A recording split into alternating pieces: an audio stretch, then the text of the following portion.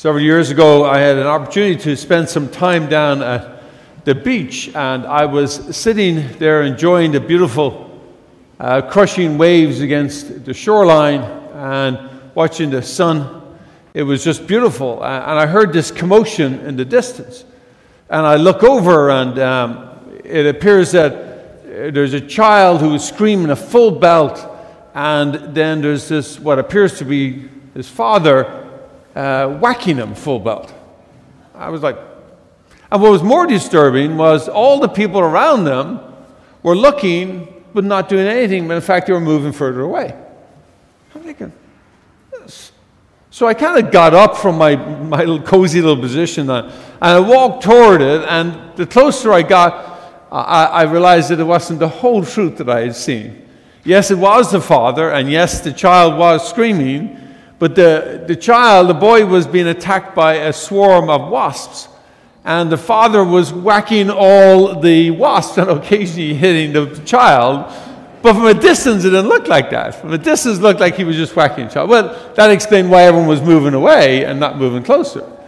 And so I think that happens to us, not that particular situation, but I think sometimes we judge from a distance with partial sight, with partial truth, and we come to a conclusion. But if we take the time to move in close and see the real context of what's happening in the situation or even in the lives of others, we'll find that more the truth and realize that there's more to it than what we see. And in fact, there's a reason for what's happening.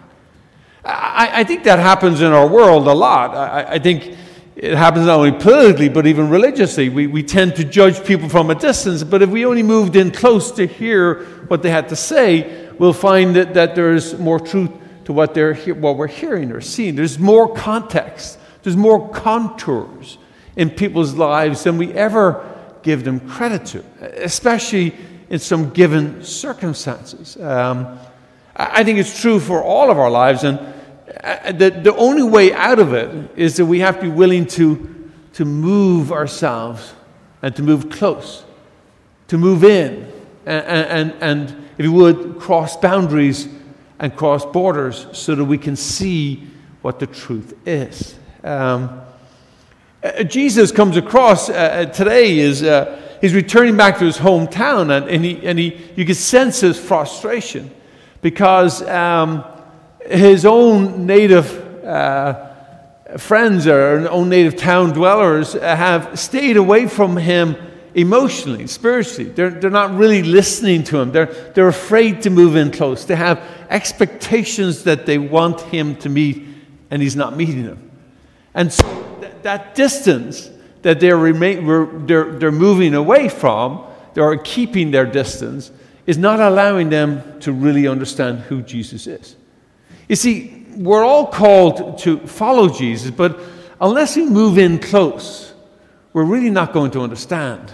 And even we're not really going to be able to fully follow him. Because from a distance, what Jesus says and asks us to do is crazy. I mean, to love everyone, to serve those who are most in need. I mean, it doesn't make any sense until we move in close to Jesus. And when we move in close to Jesus and come to know who he is, then our hearts are moved. But that requires of us some change. We have to change our position where we are and move to where Jesus is calling us to be. And most often that is uncomfortable, that movement, because we like to do what we've always done. We like to be where we've always been. It's just sort of the nature of it. But we're called to move closer. Jeremiah, in this first reading, the prophet knows what the Lord is asking him. He's moving in closer to the Lord, and it's a bigger demand. And he knows, well, the consequences are going to require a lot of him. And he finds it hard. And so he sort of protests. He doesn't want to do it. But the Lord doesn't take no for an answer. He insists that he do what he's asked him to do. And Paul, the great super apostle who has traveled so many areas in missionary trips, has followed the way, was called the way, the way of Jesus as it was first known, because it was the truth, that Jesus was the truth, the way, and the life, and that way. And Paul calls it actually a more excellent way, because he gives it even more emphasis. And why? Because he's telling the community of Corinth to stop fighting among themselves, that their way, the most excellent way, is the way of love. And no matter where you walk or what you do, you've got to have love in your life. This is the way to follow Christ. That's how we move closer to Christ, is by loving one another. And we hear it elsewhere in Scripture. We can't love God without loving one another. And most especially those who are the least among us, those who are the furthest away.